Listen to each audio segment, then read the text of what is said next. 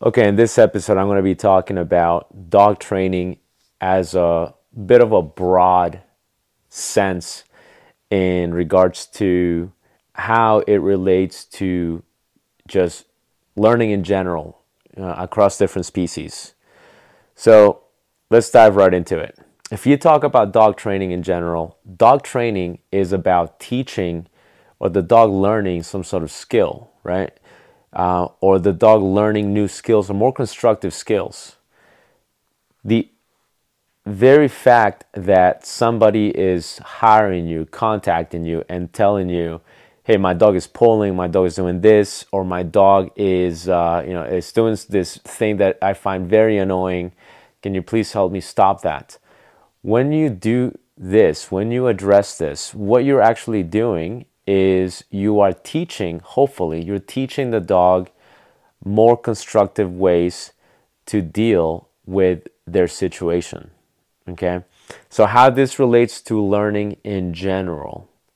If you think about learning in a more broad sense, and you look at it as humans learning something, when you want to improve your situation, this requires the attainment of some sort of skill.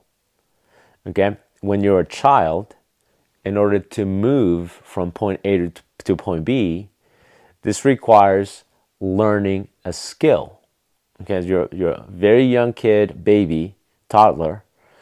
If you want to go from point A to point B, you have two options really. You have to either cry and scream because that has worked in the past and wait for somebody to pick you up and hopefully have them guess what it is that you want. This is a very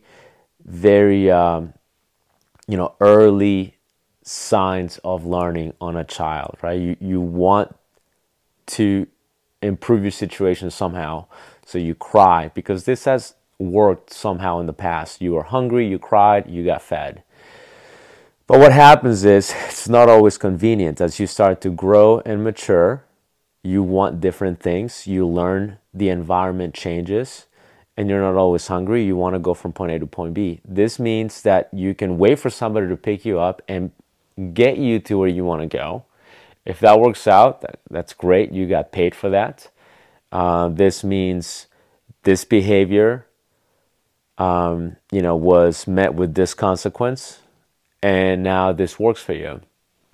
But if that doesn't work, now you're still going to be crying. If you've ever seen a child go through this, you know exactly what I'm talking about. If you have children, you know exactly what I'm talking about.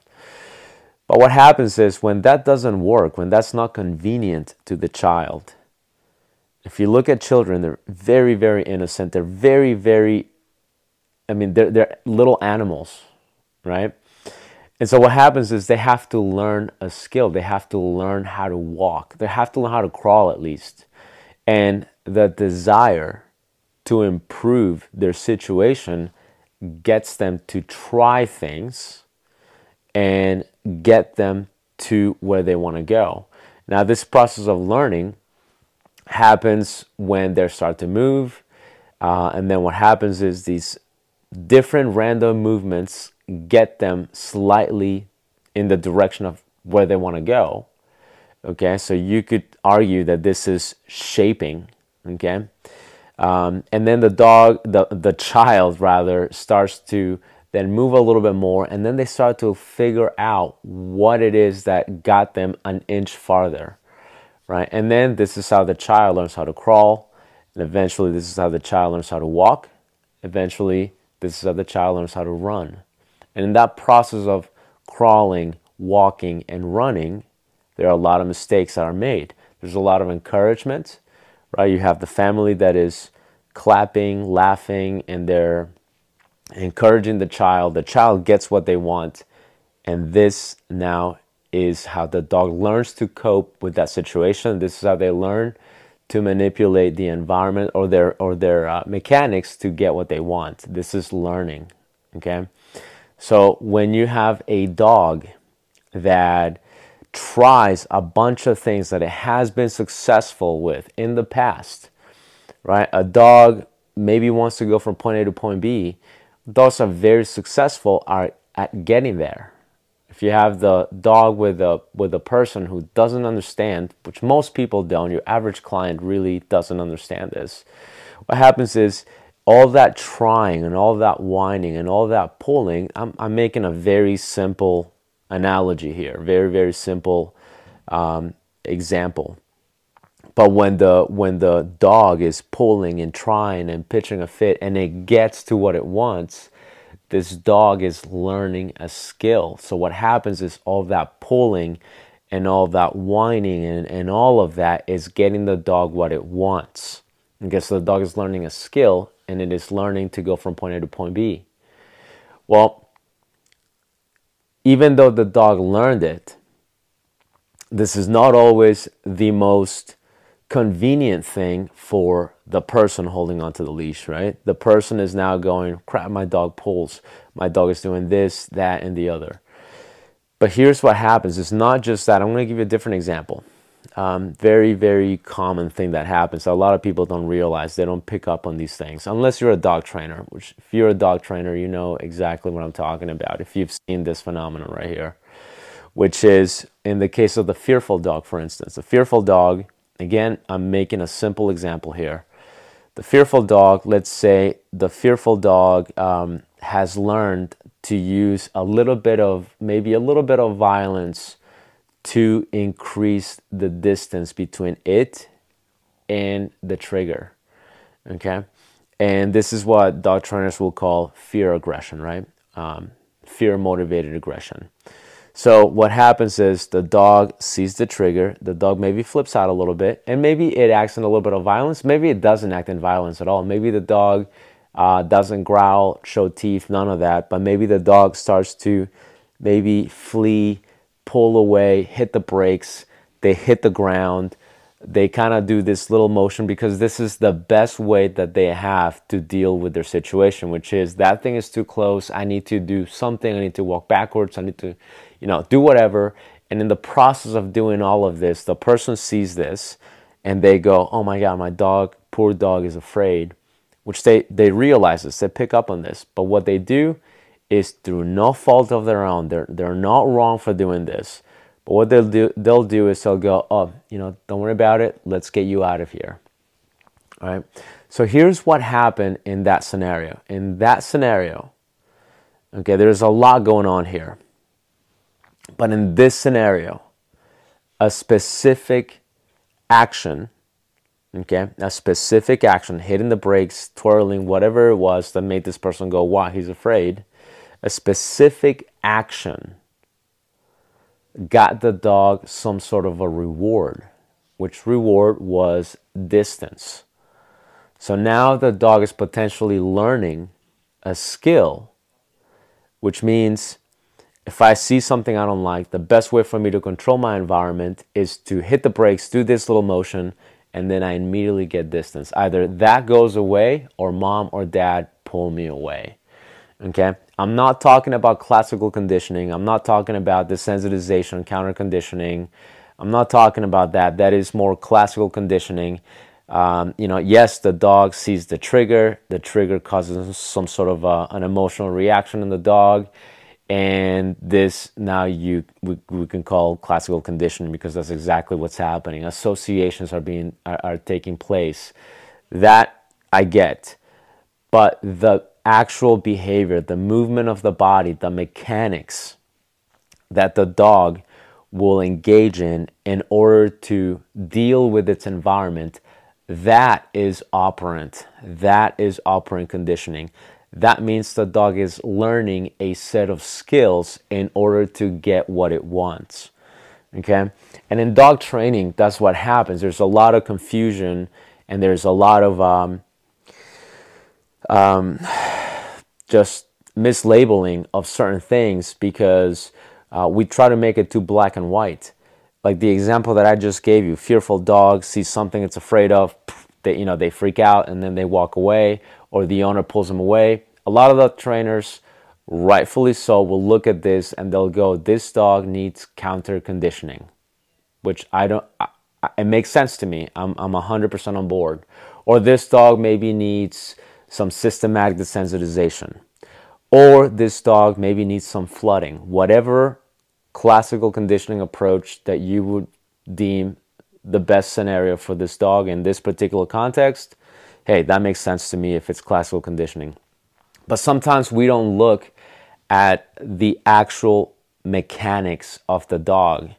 So the dog twirling and the dog moving and the dog hitting the brakes and the dog leaning back, these are also behaviors that are voluntarily taking place. When these behaviors voluntarily take place, you're now switching over to operant conditioning.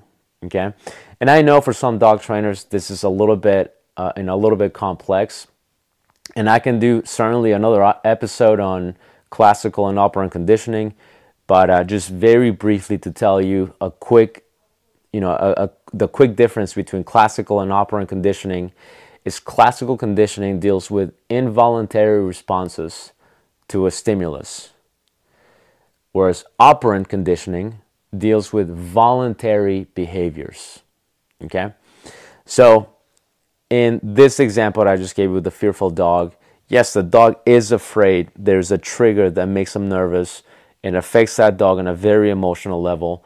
But at the same time, what is taking place is the dog is learning a certain sort of mechanics to control its environment. So we have two things potentially happening here. And I want to look at this and go, I can approach this problem in two different ways. Okay, I can address the association to that stimulus, but I can also teach the dog more constructive behaviors that it can do in order to control its environment in a different way. Okay, so the child, for instance, that is, doing the worm move and crawling the best way that they can, but it's taking them forever to get to what they want. We can go, hey, why don't we teach you how to crawl properly? Why don't we teach you how to walk? Okay, now the child has a much more constructive way to get what it wants, and all it had to do, it just had to learn a new set of skills to get what it wants. So with dogs, it's really the same thing that is taking place. The same thing is happening. Why this is important for dog trainers to know is because you really want to be open about different ways to deal with a behavior. Okay, I know dog trainers that in this scenario with the fearful dog that I just described, some trainers will go, hey, just tell him to stop it, and that's not an option, and he has to behave. You just have to correct him and make him behave.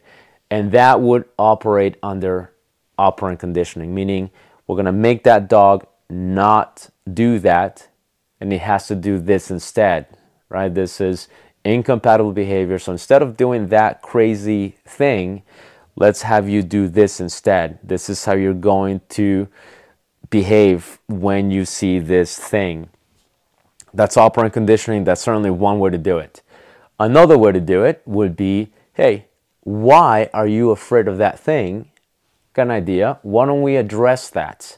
And why don't we change the association that you have to that thing and operate under the umbrella of classical conditioning and try to change whatever association or whatever misunderstanding you have with that stimulus.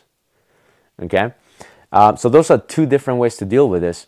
And I could also do both.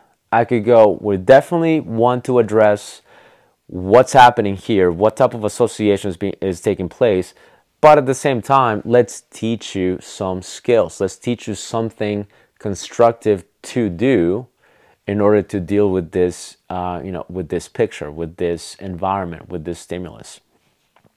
So learning happens like that, okay? When you learn something new, it is really in order to improve your situation. Okay, when you start a business, you have to learn new skills to improve your situation. When you go to a seminar to, maybe learn about public speaking, or you go to a seminar to learn about defensive handling, or you go to a seminar to learn about, BAT training, behavior adjustment training, whatever type of seminar or continuing education that you go to, you do it in order to learn a new set of skills so that you can improve your situation. This could be to be a better dog trainer, to be better at business, to be better at communicating with people, whatever the case may be.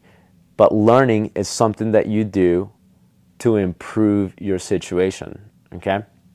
Whether it's learning, I need to show more impulse control, I need to not do that, or whether it's learning a brand new skill and learning how to deal with things differently. This will go across every different species, okay? Dogs are no different.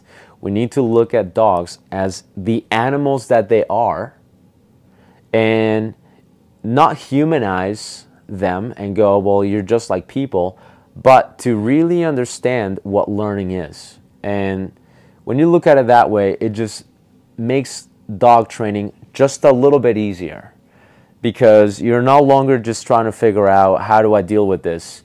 You're actually thinking, why are you doing that?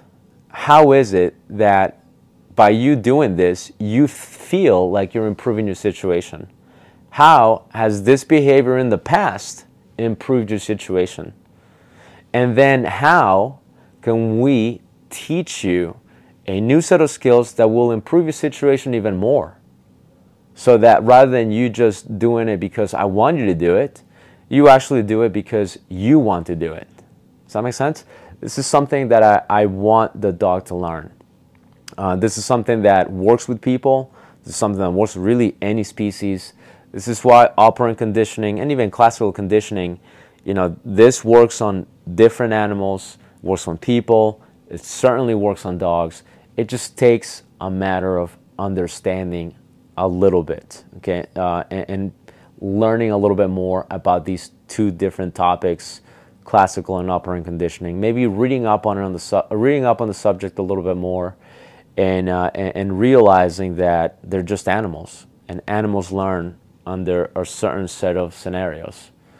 Okay, so this is one of the things that I wanted to certainly bring up. One of the things that I wanted to talk about. I'm very, very fascinated. Like I said in the previous episode, I'm very fascinated by learning in general. It happened with me when I talked in the last episode about learning martial arts. I wanted to learn martial arts, and why did I want to learn martial arts? One of the main reasons a lot of people get into martial arts, it's because they want to improve the situation in one way, okay?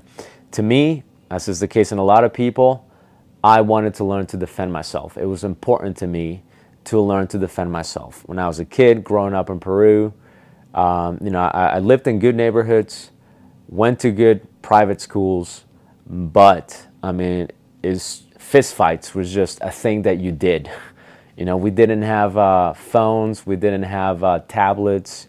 We did a lot of contact sports, and when you do contact sports, you're going to have disagreements, you're going to have emotions running hot, and when you have that and you have a bunch of little kids, you're going to have pushing and pulling and punching and hitting and kicking and all kinds of things. And even though, I got in a lot of these and I was able to hold my own, there were certainly deficiencies that I had that I recognized at a very young age, and that I wanted to improve on. So this is how I got started learning martial arts. It was the reason, it was the ignition for me, okay? Just a little bit of a side note, the book, The Talent Code, talks about this. I'm not going to tell you about the entire book right here, right now, but it does talk about this being a potential source of ignition, and it was for me. It definitely was. I wanted to learn to defend myself, so I went at it and I became obsessed with it because I wanted to get good at it. I went to the Taekwondo studio and we did our thing. My very first day in class, they kind of did an assessment of where I was in terms of learning how to defend myself. And so they put me with one of the lower ranking students, not a white belt, but he was, he wasn't a black belt either. He was one of the lower ranking students, certainly knew way more than I did. And the guy just kicked my ass, completely just kicked my ass, right? in a very controlled manner. It wasn't a bloodbath. I didn't lose teeth, nothing like that.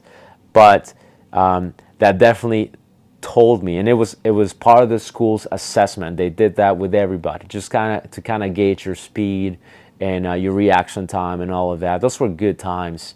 Like I said in the previous episode, I was very lucky that I had a very traditional school that I went to, a very traditional instructor in in martial arts, and this was the process, and this was this is where you are. Now we're going to train you, and then we're going to do another assessment. And then you're going to see your weaknesses, and then you're going to keep learning, and then we'll do more assessments. And I mean, I had a blast. It was awesome. It definitely gave me an idea as to where I was. And it was, again, I was learning, and I was motivated to learn to improve my situation, okay? And everything else that I've learned is the same thing. Sometimes as humans, you will go, I would like to learn that. I would like to learn to play that instrument.